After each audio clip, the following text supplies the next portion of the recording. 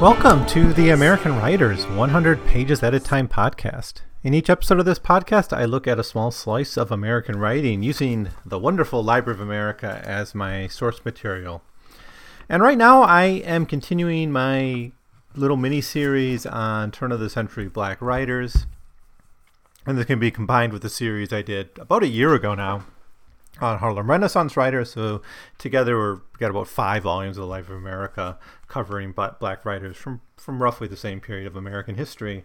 And this is going to be the last one I'll be looking at for quite a while. I'll have to get to know Zora Neale Hurston at some time, but it probably won't be for a while that I get to her because I got some other things on deck.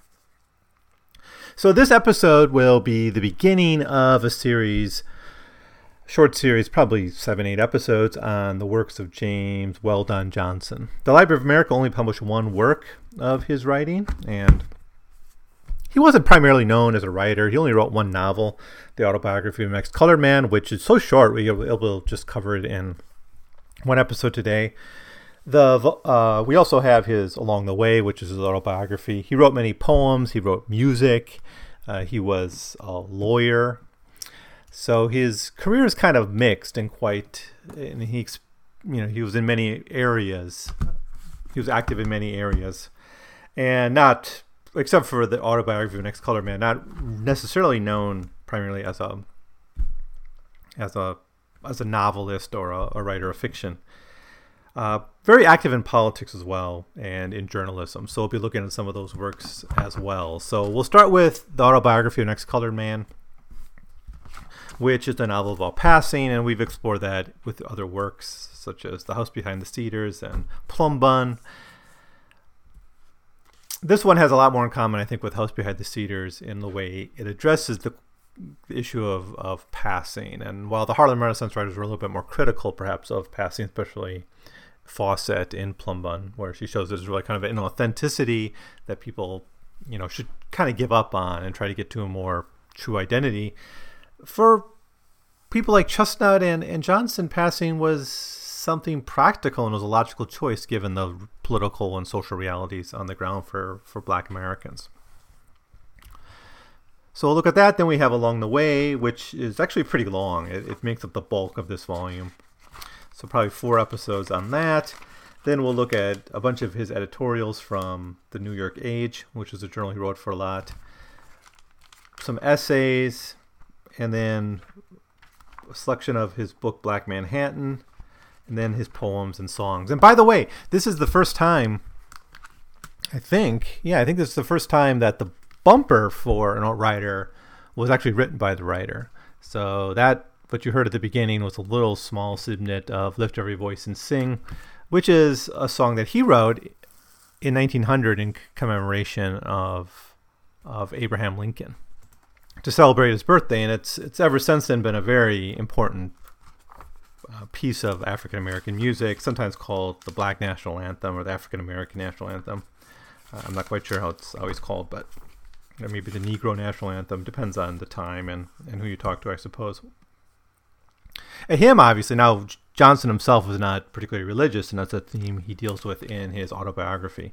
But for now, let's. I'm not going to say much about his own biography at this point, though, because we will cover it at length when we look at Along the Way.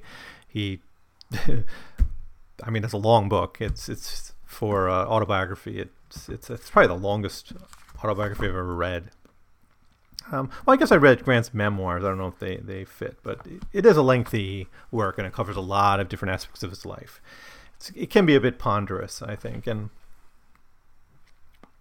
the thing is, there's very little writing I don't like or actively dislike. I know there's some people who, they'll read a book and they'll say, I just don't like it, or I can't get through it. I've never really had that. Maybe I'm just too liberal in my attitude towards writing. There's books I won't come back to, I'm sure, and there's books that I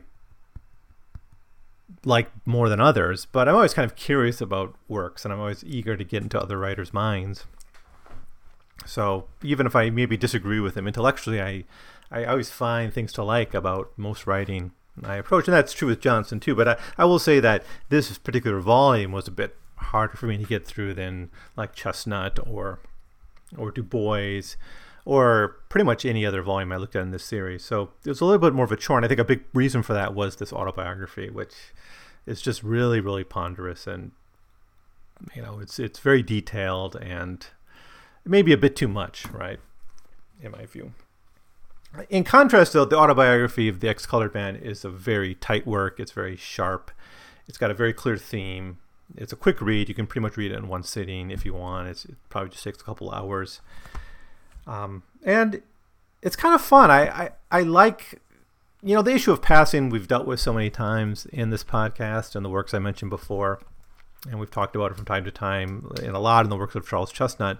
So I don't know if there's that much more to say about that. I mean, I'll get to why this particular character passed and made that decision, and we can kind of interrogate it. And I know there's debate to what degree this character should even have been considered ever colored, because so much of his life he just kind of lived with a very flexible racial identity, right? It seems he often was able to choose his racial identity, and this is something he's confronted with by one important character, towards the end of the novel.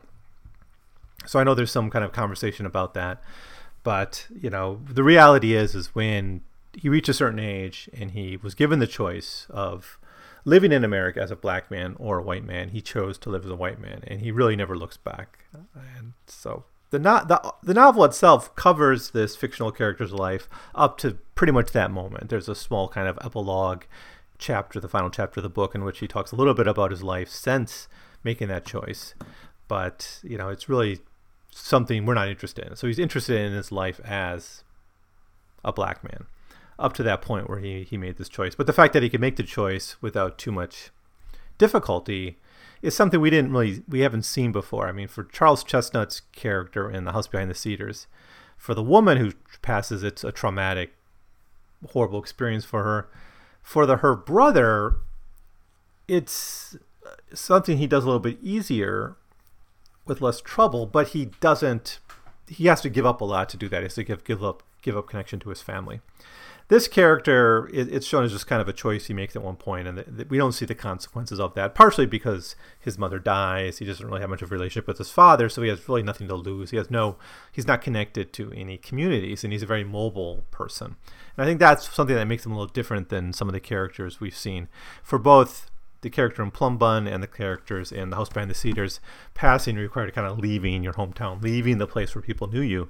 For the character here, who doesn't have a name, he's just the Ex-Colored Man, leaving or passing was just a choice he could make because no one knew him. He was basically a wanderer for much of his life. And I think that's one of the things that makes this work rather fun and interesting for me, is we really get a window into a very mobile person, a person who's able to take on many different careers and move around the country and eventually move around the world and spend time in Europe and, explore different jobs for himself. And something very bad happens to him fairly early in the story that makes it impossible for him to go to college, and that, in a sense, cuts off some of his potential. But it also opens up all the other doors for him, and it's something you look back on and you're like, it wasn't that horrible what happened to him. As much as he was hurt by it when it happened at the time. It was something he could move on from, and he had enough talent that he could kind of flip between different jobs. So I think that's and the things he does, I think, are all very interesting. So that's one thing I really like about this particular novel. Now, one thing to say about the text itself, it was originally published anonymously. It was published in 1912, and he didn't put his name on it. And people at the time, a lot of people read it and probably assumed it was a real story and didn't realize it was a novel. Not much. There are some parallels to Johnson's old life, but not that many, not enough to really be notable. Yeah, both characters have musical talents, and I think both the character and Johnson himself had musical talent and cultivated that actively in their life. And I think Johnson, I want to make sure I'm not confusing the two stories, but I remember the cigar rolling stuff from Johnson's autobiography as well. So he had he knew something about that, and he brings that into play in the novel. But Johnson never tried to pass in his life, as far as I know. And it's So it's not autobiographical in terms of the author. Only later does he acknowledge that he wrote it. I think it's 2 years after the original publication he comes out as the author of it. So anyways, that's the work. Oh, one more thing about in terms of introduction here. One thing you'll read, especially after picking up Du Bois, is that you realize right away that Johnson very much accepts most of what Du Bois says about the veil and double consciousness. He doesn't really use the language that Du Bois uses in The Souls of Black Folk. But here's what he says in a preface to the novel. Quote, "It is very likely that the Negroes of the United States have a fairly correct idea of what the white people in the country think of them. For that opinion has for a long time been and is still considered stated. But they are themselves more and less a sphinx to the whites. It is curiously interesting and even vitally important to know what are the thoughts of 10 millions of them concerning the people among whom they live. It is in these pages. It is as though a veil has been drawn aside. The reader is given a view of the inner life of the Negro in America and is initiated into the Freemasonry, as it were, of the race."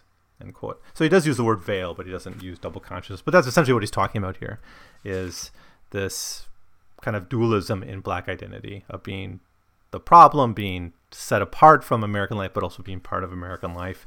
And this contributes both to white people not really understanding the black experience and always kind of seeing it as problematic, and it contributes to this divided consciousness among black people that limits their own capacity to mature as a people and mature as individuals and make the most out of their life. At least that's Du Bois's argument. I think Johnson accepts it by and large. In fact, I think Johnson was pretty active in the NAACP, so he would have been in contact with Du Bois. So as the novel opens in chapter 1, we first get a confession that this is the great secret of his life that he's been guarding. Well, he never tells his name, so that kind of takes out some of the punch of this, but of course it is a novel. He talks about how he was born in a small town of Georgia.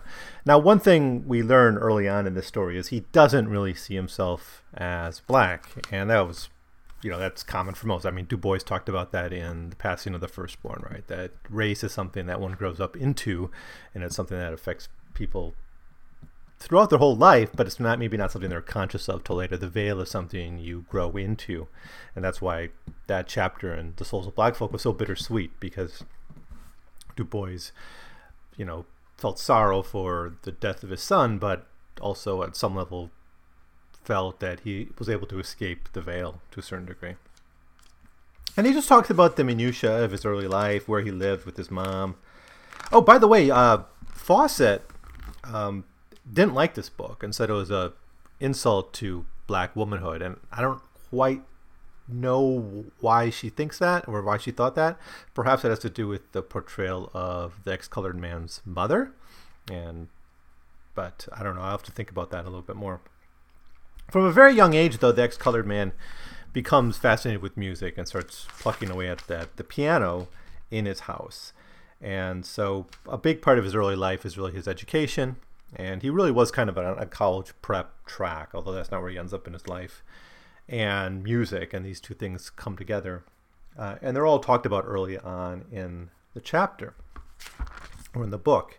And an interesting thing here is how important physical characteristics were to how his classmates were described in the school. Like one character was called Redhead, another was called Shiny, and he talks about their various skills in each, as in any classroom. Each student has their own fortes and abilities, but he has these physical characteristics, talked about as part of how he identifies these characters. Another thing we learn, and this is something the ex-colored man as a young boy is not really conscious of, is how strong race was in the consciousness of his schoolmates. This was an integrated school. I was just reminded again that Jim Crow was something that was established in the late 19th and early 20th century. So people born at the time of the ex-colored man was born would have sometimes gone to integrated schools, and there was of course schools for black students too. So it was mixed throughout the South until the 20th century, when you really had much firmer lines imposed by the Jim Crow laws. So this school was integrated. And the ex-colored man talks about his classmates in racial terms without being necessarily conscious of his own racial background. Quote, "There were several black and brown boys and girls in my school, and several of them were in my class. One of the boys strongly attracted my attention from the first day I saw him. His face was as black as night, but shone as though it was polished. He had sparkling eyes, and when he opened his mouth, it displayed glistening white teeth. It struck me at once as appropriate to call him Shiny Face, or Shiny Eyes, or Shiny Teeth. I spoke to him often by one of these names to the other boys. The terms were finally merged into Shiny, and that is the name he answered good-naturedly during the balance of his school years." And he was a good student, but he was racialized by everyone else, and there's songs that the kids sung that were basically racial epithets in song form. Now, where it really comes to him that he's black is at one point the teacher asked all the white students to stand for a moment, and the ex-colored man stands, and the teacher says, "No, you have to sit down. You're not white." And that breeds to the climax of the first chapter when he comes home and really confronts his mother about his background and who he is and his race. And he uses the N-word here, so I'm not going to repeat it. But he basically asks his mom, "Am I black?" And she breaks down and cries and admits that he is. Now, of course, his mother is black and the father was white, and she had I guess that's why Fawcett was upset with this book, because it kind of emphasized this illicit relationship between a black woman and a white man.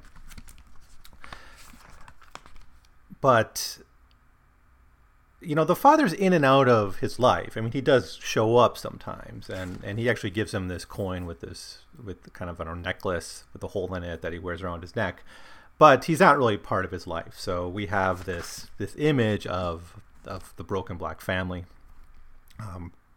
the single mother. And I guess that was mostly what Fawcett's frustration was, or maybe also more deeply the fact that she hides, or she's kind of very cagey about her son's racial identity, and she lets him get so old without really talking about who he is and about race. And this kind of makes him a little bit unprepared for the things that's going to happen later in his life. Nevertheless, I think his youth was fairly prosperous. He became a fairly famous local musician. He, interacted with girls on a fairly normal basis. He even, got quite close with his duet mate. I'll talk about that in later chapters. And eventually he is able to go on to college. So she didn't do a horrible job, I think. And, I can understand her not wanting to talk to her son too much about her father, given the nature of how he was conceived. But nevertheless, the father's there as just kind of a visitor who comes into his life once in a while. And that's a big impact on the ex-colored man's early life. And after this, early in chapter 2, we get his reflection on what this meant for him. And he talks more broadly about what racial consciousness means for black people. And he compares it to like the first time he was spanked, like the first time a parent commits violence against their child, and what psychological trauma that has. He compares it to that and the emotions in him. And, just such a profound moment in his young life. But here's what he said more broadly about this, quote, "And this is the dwarfing, warping, distorting influence which operates upon each colored man in the United States. He is forced to take his outlook on all things, not from the viewpoint of citizen or a man or even a human being, but from the viewpoint of a colored man. It is wonderful to me that the race has progressed so broadly as it has, since most of its thought and all its activities must run through the narrow neck of one funnel.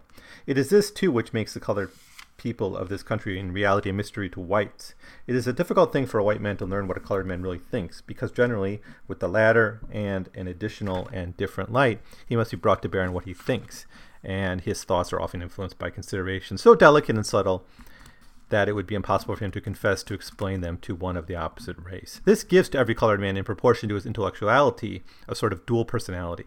There is one phrase in which he has disclosed only in the Freemasonry of his own race. I've often watched with interest and sometimes with amazement even ignorant colored men under cover of broad grins and minstrel antics maintain this dualism in the presence of white men." So it's basically the veil again, Du Bois's veil, but it's kind of reflected on in different ways. So chapter 2 is mostly about, it talks about that, but then he moves on to really discuss his broadening education, his reading habits, and how he kind of developed a curiosity for knowledge on his own, outside of school, reading the Bible, reading other books in his mother's library. His father continues to come in and out of his life. Now, the most really important transformation in his life at this point is really his artistic development, and his, he really takes off as a kind of a local celebrity for his ability to play the piano, and he develops this relationship with a young girl, a little bit older than him, I think, but he kind of falls in love with her. So it's a kind of a cute little romance in which he loves the older, talented girl, and she plays the violin, and they do these violin sonatas and I guess violin sonatas where you have piano accompaniment and the violin. Quote, "She was my first love, and I loved her only as a boy loved. I dreamed of her. I built air castles for her. She was the incarnation of every beautiful heroine I knew. When I played the piano, it was to her. Not even did music furnish an adequate outlet for my passion. I bought her a new notebook, and to sing her praises made my first and last attempt at poetry." Now, this girl is just referred to as the brown-eyed girl, and this relationship doesn't go anywhere, and it is kind of a bit of an unrequited love, but it is the ex-colorman's first love affair. But we really see in chapter 2 him developing into an artist and into a fairly talented one. Now, the other important event in this chapter is he meets his father for the second to last time, and he plays his piano for him. He plays some Chopin for him, and it's a kind of a important moment for him because he is so nervous about meeting this fan. He's like introduced as this really this white gentleman, very formal, and he's a bit intimidated by meeting his father, but he is able to play this Chopin piece, and he kind of asks his father if he's going to be around and stay in his life, and the father says, "No, I got to go on to business," and then he's out the door, and he'll meet him again just once, but he's not going to be an important factor in his life from that point on. So he was just kind of a ghost in the early part of his life. Now, one reason this novel's been criticized is because it basically shows the man going from freedom, developed through education and uplift and talent. He is a very talented young man. And then kind of re-enter slavish relationships with white people before finally entering into white society and abandoning his white identity. So this becomes the inverse of the narrative of freedom and then developing a African-American consciousness, and from that foundation, uplifting the race and doing one's part for that. So sometimes called like the reverse slave narrative. There's part of that there. I see this criticism very clearly, as we'll get to in later chapters, but it's really in chapter 3 where you see on what a promising future this young man has. It's really more about his education. Talks about his reading of kind of intellectualizing his experience as a young black man. First, he starts to read American history, and he starts to notice that black people are not really included in the story. And he reads Uncle Tom's Cabin and gets a perception about what slavery was like there. He's still a little aloof from this because he never quite was comfortable seeing himself as black, but he's starting to learn about it kind of in his head in an intellectual way. He said of Uncle Tom's Cabin, "It opened my eyes to who and what I was and what my country considered me. In fact, it gave me my bearing. There was no shock. It took the whole revelation in a kind of stoical way. One of the greatest benefits I derived from reading the book was that I could afterwards talk frankly with my mother on all questions which had been vaguely troubling in my mind. As a result, she was entirely freed from reserve and often herself brought up the subject, talking of things directly touching her life and mine and the things which that come down to her through the old folks. What she told me had interested and even fascinated me, and what may seem strange kindled in me a strong desire to see the South. She spoke to me quite frankly about about herself and my father and myself. She, the sewing girl of my father's mother, he, an impetuous young man home from college, I, the child of this unsanctioned love. She told me even of the principal reasons for our coming north." Oh yeah, he went north. I forgot to mention that. He was actually left Georgia for his schooling. That's why he was in integrated schools. So what else in here? So he goes on and he skips over very quickly his high school years. And his mother was not the most healthy, had health problems, and those are referenced. And there's that kind of cloud overhanging. And his mom leaves his life fairly early, so helps him achieve kind of his independence early in his life. He goes on a concert tour, or he tries to go on a concert tour to raise money to go to college, and this is fairly successful, and he does go around, plays music, and it's mostly a charity for him to go to college, but it's kind of like a fairly nice moment for him where he does have these concerts that raise some money. So he's able to get a bit of money for college, $200, and he decides he's going, I think actually $400. So he's got this cash with him, which is going to pay for his schooling, and he decides to go to Atlanta University. And so the chapter 3 ends with him leaving for school in Atlanta, back to the South, back to Georgia. And this is something he wants, and it's something he never really quite gives up during his entire narrative, always wanting to return to America and return to the South, to kind of, I think it's partially that he comes to realize he's black in his head and not really through his heart and his experiences. I mean, there's a few childhood experiences he has, but it's something he kind of thinks through, and he gets through books. He understands Black America more through books than through his life, and so he gets this curiosity about the South, and eventually it's going to be his travels to the South which convince him that I don't want any part of being black in America, but it's something he has to experience firsthand. He goes to the South kind of with this intention, so he goes to Atlanta University, and that kind of opens up a new phase in Next Colored Man's life. Now in chapter 4, he gets to Atlanta, and he doesn't much like it, and his initial impression of the South is a bit disappointed. Of course, he's seeing the city, but probably his impression of the South comes from the books he read and the stories he heard from his mother. Quote, "When I reached Atlanta, my steadily increasing disappointment was not lessened. I found it a big, dull red town. This dull red color of that part of the South I was then seeing had much, I think, to do with the extreme depression of my spirits. No public squares, no fountains, dingy streetcars, and with the exception of 3 or 4 principal thoroughfares, unpaved streets. It was raining when I arrived, and some of these unpaved streets were absolutely impassable." It's still a fairly undeveloped place. The New South was a project that took a long time. To be sure, if you remember, the Tennessee Valley Authority during the Great Depression was partly to bring electricity to much of the South that didn't even have it yet, and that was in the mid-1930s. So we get these scenes of Atlanta, which are kind of nice to read, and we see the contrast between the old and the undeveloped, and the kind of even almost the pre-modern aspects of the southern city, and then some of the modern aspects too, the railroad station, the streetcars, the new businesses. And so there is the roots of the New South kind of bubbling up in the Atlanta that the ex-colored man sees. It's still not very impressive to him, though. Now, I guess just to jump directly to the plot, he meets a porter on the train, the Pullman's porter.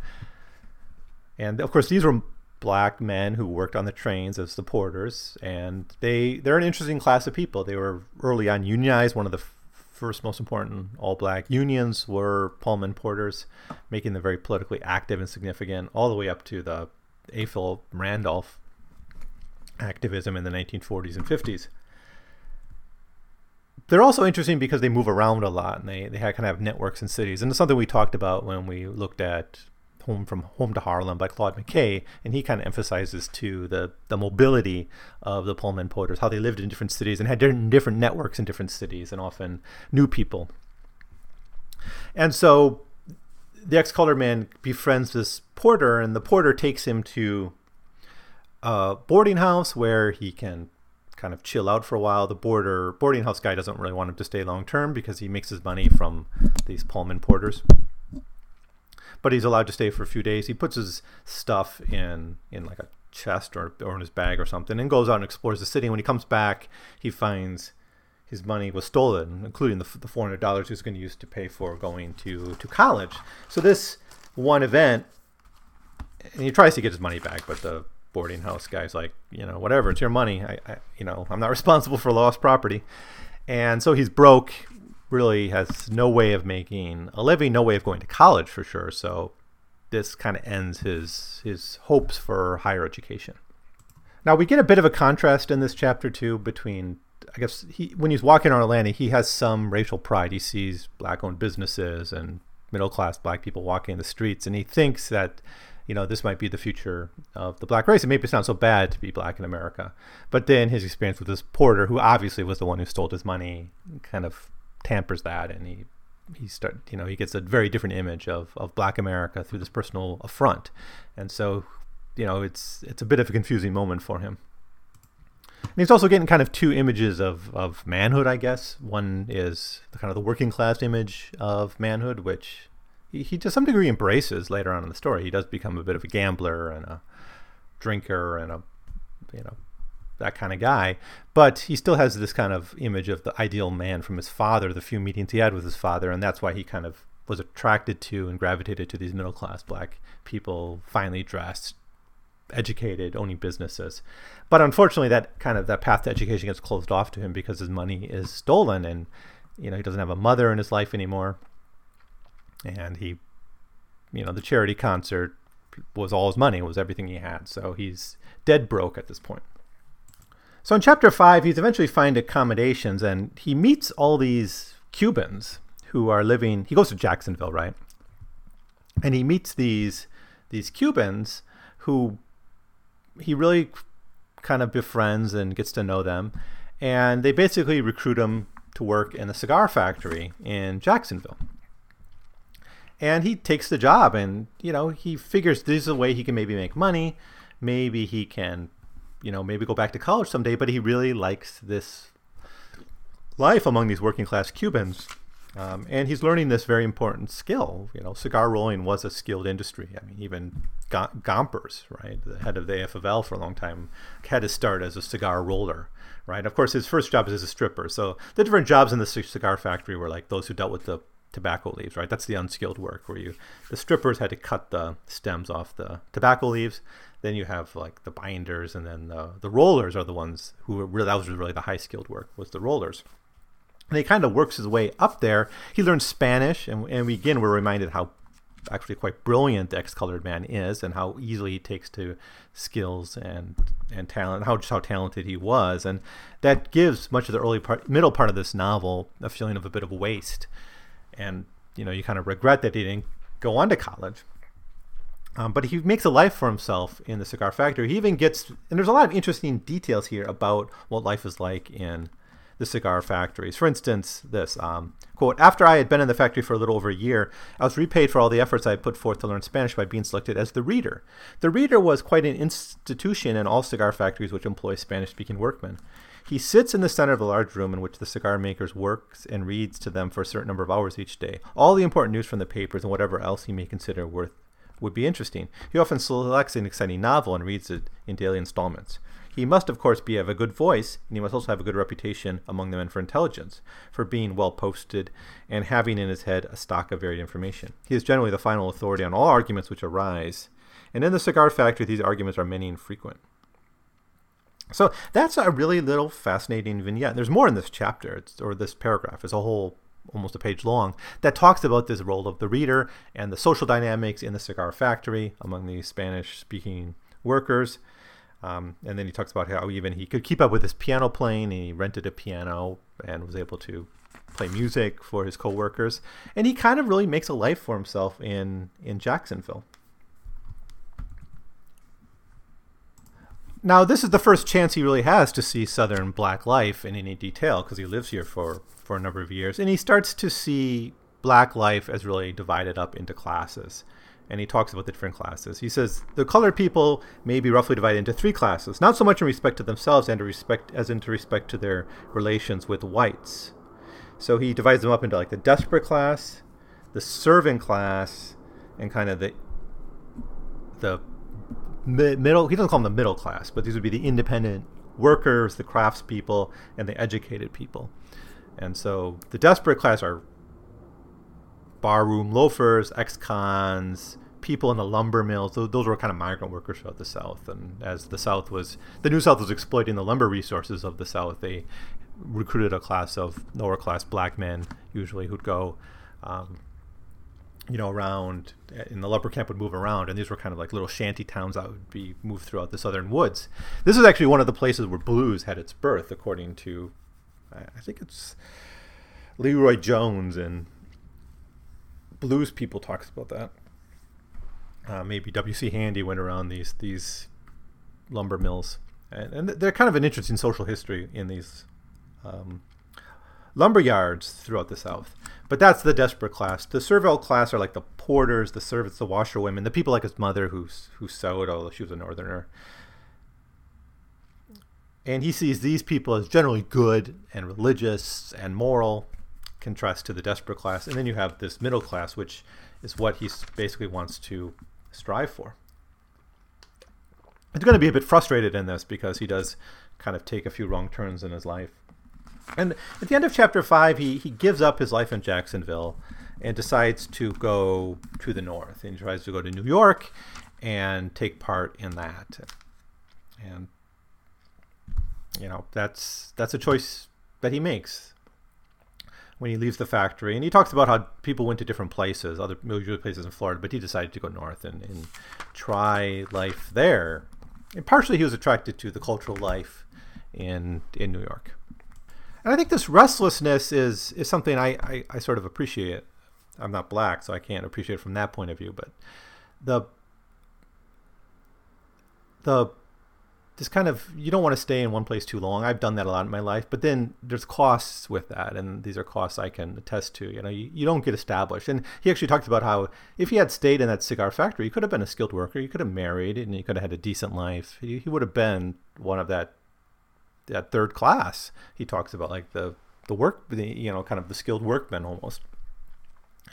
Yet he kind of turns his back on that because he gets anxious and needs to move on. And that's going to be a common theme in the second half of the novel, which eventually leads to him choosing to take on just choose and just go on passing. To not go on passing, to choose to pass. Chapter 6 is a chapter where we really see the X-Colored Band get involved in the New York gambling scene. And we get a very interesting description of the gambling culture in New York. It's quite racially mixed, actually. There's mention here of Asians who dwell in these places. Whites and blacks would be together in some of these clubs and pool halls and places. And then it's through, he kind of gets famous as a gambler and a kind of a club guy. And then he,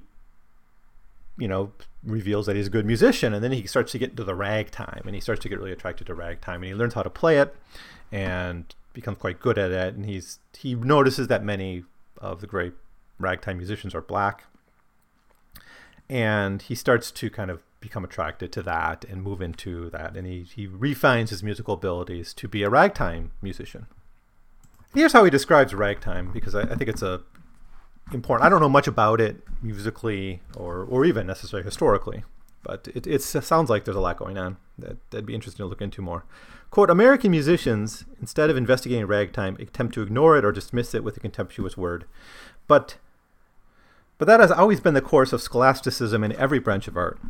Whatever new thing that people like is poo-pooed. Whatever is popular is spoken of as not worth the while. In fact, the fact is, nothing great or enduring, especially in music, has ever sprung full-fledged and unprecedented from the brain of any master. The best that he gives to the world he gathers from the hearts of the people and runs it through the alembic of his genius. In spite of the bans which musicians and music teachers are placed upon it, the people still demand and enjoy ragtime. One thing cannot be denied. It is music which possesses at least one strong element of greatness. It appeals universally. Not only the American, but the English, the French, and even the German people find delight in it. In fact, there is no one corner of the civilized world in which it is not known, and this proves its originality. If it were not imitation, the people of Europe, however, would not have found it a novelty. Anyone who doubts that there is a particular head-tickling, smile-provoking, joy-awakening charm in ragtime needs to only hear the skilled performer play a genuine article to be convinced. I believe that it has a place as well as the music which draws us from sighs to tears. And so he falls in love with ragtime. Chapter 7 is kind of a side chapter in which he just talks about the club and the kind of the clubs he attends. And it's just a little vignette about the people that attend these. They're, as I mentioned, interracial. They're very active places of social life. They're places of big business where a lot of money is spent. And they're really the center of social life in Black New York City. But it's a place of interracial contact. So, chapter 8, he just continues his life as a gambler. Eventually, he needs to start making money because it's, he wins some and lose some as a gambler. So, he starts to work as a cigar roller again. And it is that for quite a while. It's a pretty decadent life that he lives, though. And the narrator is not like critical of himself. It's not like a morality tale where he thinks about how he lived this horrible life. It's just much more matter of fact of the, and straightforward about the kind of life he lived. But he starts to play ragtime, and he catches the attention of this millionaire, this white man millionaire. And this is where the narrative gets criticized, where he falls into this kind of servile relationship with this millionaire. In fact, I think it's actually the millionaire who first tells him that you shouldn't just like listen and enjoy ragtime, you should actually play it. And so he helps convince him to get into that profession. Okay, and then at the end of this chapter, we get this scene. And I'll just read it because it's kind of striking. One night, shortly afterwards, I went into the club and saw the widow sitting at a table in company with another woman. She at once beckoned for me to come to her. I went, knowing that I was committing worse than folly. She ordered a quart of champagne and insisted that I sit down and drink with her. I took a chair at the opposite side of the table and began to sip a glass of wine. Suddenly I noticed an expression on the widow's face, something that had occurred. I instantly glanced around until I saw her companion had just entered. His ugly look completely frightened me. His back was to me. My back was to him, but by watching the widow's eyes, I judged that he was pacing back and forth across the room. My feelings were far from being comfortable. I expected every moment to feel a blow on my head. She, too, was very nervous. She was trying hard not to appear unconcerned, but could not succeed in hiding her real feelings. I decided it was best to get out of such a predicament, even at the expense of appearing cowardly. And I made a motion to rise. Just as I partly turned my chair, I saw a black fellow approaching. He walked directly over to the table, leaned over. The widow eventually feared that he was going to strike her, but she threw back her head. Instead of striking her, he whipped out a revolver and fired. The first shot went straight into her throat. There were other shots fired, but how many I do not know. For my first knowledge I had of my surroundings and actions was that I was rushing through the chop suey restaurant into the street. Just which streets I followed when I got outside I didn't know, but I think I must have gone towards 8th Street and down towards 8th Avenue and down to 23rd Street and towards 5th Avenue. So this woman was a woman he was talking to before, but this kind of revenge killing, this murder of jealousy, forces him to flee. He gets picked up by the millionaire, the man, and that's when he decides to go with him, to leave New York and go with him to Europe. Now, this millionaire character is basically not racist. You don't really get the sense that he's a racist figure. In fact, he wants to do best for the ex-colored man, and he actually genuinely thinks that him playing ragtime in Europe would be better for him and better for his career, and he won't be facing the same kind of racial prejudices he will in America. But I think what bothers people about this relationship, it is kind of this patronage relationship where he basically becomes a groupie or so. I mean, I guess he's almost the groupie because the ex-colored man is the musician, but he's basically in a form of servitude to the millionaire and follows him around and plays music and does what he wants to do.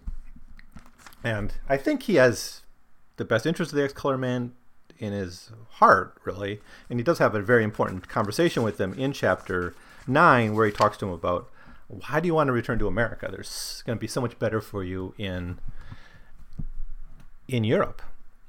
So first he goes to Paris and he basically lives a life of leisure, playing ragtime and hanging out with the millionaire. He goes to the opera one day and he sees a man he recognizes as his father with a girl that he determines is his sister, or at least his half-sister. And of course there's a little bit of tragedy and regret over the fact that he couldn't have this relationship with his father and be part of that family. The opera they're seeing, by the way, is Faust, and I don't know if there's any symbolism there, but in a sense, does the choices he makes in his life represent a Faustian bargain? I don't know, kind of a deal with the devil. I don't know. It's hard not to think that this symbolism exists in the choice that Johnson makes of including Faust in the opera and then placing his white father and his white half-sister in the audience. So they go to other places of Europe. They go to London for a while, then to Amsterdam, and then finally to Germany. And it's in Germany where the ex-colored man decides to return to America. And this is when the millionaire has his chat with the ex-colored man, telling him, don't do it. You're better off in Europe, and you can kind of live as a white person here. You can play ragtime. You could, maybe even make a name for yourself. And I'm your good friend. I'm not going back to America. And he thinks he's going back like for sentiment, and perhaps meeting his father played a role in this. Because if he can't be with his father, maybe he should embrace his black identity. But the millionaire thinks he's doing it to make a statement, and he doesn't really understand the costs of it, of what it means to go back to America as a black person. Quote, "This idea of making yourself a Negro out of yourself is nothing more than a sentiment, and you do not realize the fearful import of what you intend to do. What kind of Negro would you make now, especially in the South? If you had remained there, perhaps even in your club in New York, you might have succeeded very well, but now you would be miserable. I can imagine no more dissatisfied human being than an educated, cultured, and refined colored man in the United States. I have given more study to the race question in the United States than you may suppose, and I sympathize with the Negroes there. But what's the use? I can't right the wrongs, and neither can you. They must do that themselves. They are unfortunate in having wrongs and rights, and you would be foolish and unnecessary to take their wrongs on your shoulders. Perhaps someday, through study and observation, you'll see that evil is a force, and like the physical and chemical forces, we can't annihilate it. We may only change its form. We light upon one evil and hit upon it with the might of our civilization, but only succeeding in scattering it into a dozen other forms." And it's a long speech he gives. And basically the conclusion of the speech is stay in Europe. But again, this kind of restlessness comes to him, and this feeling that something's not right in his life, so he goes back to America. So then we get to chapter 10. This is really the important chapter in which the decisions are made. And he really comes face to face with race in America. The first person he meets is a black doctor who's educated, has a complex view of race in America, to say the least. He sees black people as progressing, but he also carries with him a lot of the middle class baggage, in which he kind of sees that the whites are dealing with, not just the middle class and upwardly mobile blacks, but the desperate class, what the ex-colored man earlier called the desperate classes, and that racism really comes out of that more than anything, and that he seems to think that black people have, bear some responsibility for this impression that the white South has of them. He says, "Our detractors point to the increase of crime as evidence against us. Certainly we have progressed in crime as in other things. What less could be expected? And yet in this respect we are far from the point which has been reached by our more highly civilized white race. As we continue to progress, crime among us will gradually lose much of its brutal, vulgar, I must say healthy aspect, and become more delicate, refined, and subtle." End quote. Now, bear in mind, the last thing that the ex-colored man saw in America before he left for Europe was a very violent crime by a black man against a black woman. So he lives for a while in Washington with this man, and then he decides to go back to the deeper South, to Atlanta. And when he's there on the train, he goes to the smoking car, and I'm not quite clear here if he's passing at this point, if it's a white smoking car. But I remember in some of the other works, maybe it was in Chestnut, there was like the first class white car was like non-smoking, and the smoking cars tended to be integrated. Or the colored cars allowed smoking. I'm not sure how it works here, but if he's passing or not. But he's privy to a conversation of white men about race in America, and he hears the whole conversation. And there's several characters here. There is a Jewish man who just sort of hangs out there. There's a professor who is, I think, probably doesn't like what he's hearing from the more racist members, but he keeps quiet because he doesn't want to, I guess, fight. And there's a Texan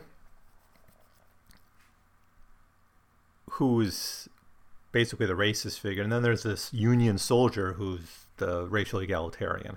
Now, the interesting thing is it's kind of the more lower class people who actually fight this battle out, and the professor, who is supposed to be the one who kind of can rise above these debates and come to a logical, objective conclusion, just kind of sits on his hands throughout this entire conversation. So it really becomes a fight between the Texan and the Civil War veteran who fight it out. It's actually just a fascinating conversation, and if you just read this chapter, I think this is worth reading. It even almost stands out as a short story about these kind of discussions, and then they take place in the smoking car. Everyone's smoking cigars. Cigars come back into the narrative this way, and the narrator just sort of listens to it and watches it, and he comes out of it rather optimistic. He thinks there's grounds for a conversation. I think that's the conclusion he comes to here, that there's a foundation for a conversation about race, and there are white people who understand the complexity of this issue. And from debate we can get progress. I think that's where the narrator's optimism, the ex-colored man's optimism, comes from. And he says, "The sentiment of the Texan," and he expressed the sentiment of the South, fell upon me like a chill. I was sick at heart. Yet I must confess that underneath it all I felt a certain sort of admiration for the man who could not be swayed from what he held as principle. Contrasted with him, the young Ohio professor was indeed a pitiable character. And all along, in spite of myself, I had been compelled to accord the same kind of admiration to the Southern white man for his manner in which he defends not only his virtues but his vices. He knows that, judged by a higher standard, he is narrow in prejudice, that he is guilty of unfairness, oppression, and cruelty, but that he defends as stoutly as he would his betters. This same spirit obtains a greater degree among blacks, as they too defend their faults and failings." End quote. Now, unfortunately, he's going to learn things later on in this chapter which show that this is like a false front, that the reality of the white South isn't principled debate. It's violence, and horrific violence. And I'll just jump to that now.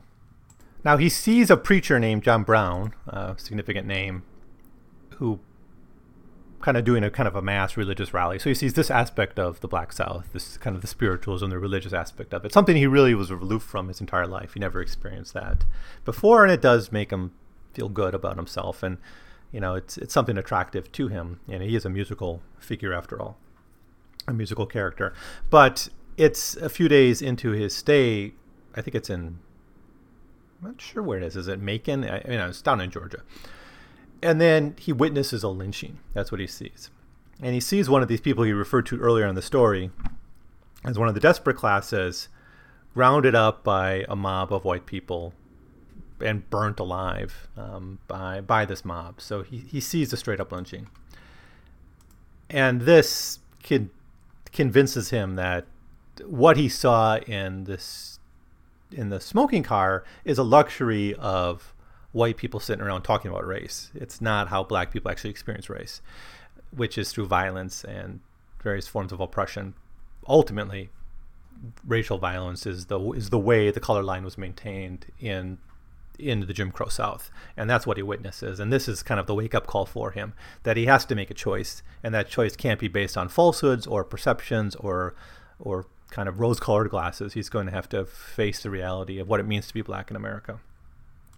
And you could respond that his choice is a bit cowardly because he doesn't really make the choice of passing the way other characters some of the other stories we looked at did, like Chestnut in Chestnut's novel, The House Behind the Cedars. Someone had to make a conscious choice and plan for it, make a break with his life. Now, he doesn't have an old life. He doesn't have a father he can go to. His mother's dead. He kind of left a millionaire, so he doesn't really have to make a choice so much. So what he does is just kind of de facto pass. So he just decides, if people are going to assume I'm white, I'm going to live as a white person, right? And so that's what he does. Now, to make it easier, he goes to New York to make this choice, where he can do this a little bit easier. And so that gets us to the end of the story. He goes back to school. He goes basically to become a clerk, a bureaucrat in a business, and he eventually meets a white woman. He never really tells her he's black or that he's passing. He just lives as a white man with her, and he marries, and basically the story ends. They end up having kids, and his wife dies, and he justifies his choice to pass at the end because it was good for his kids, it's good for his children, good for his family, and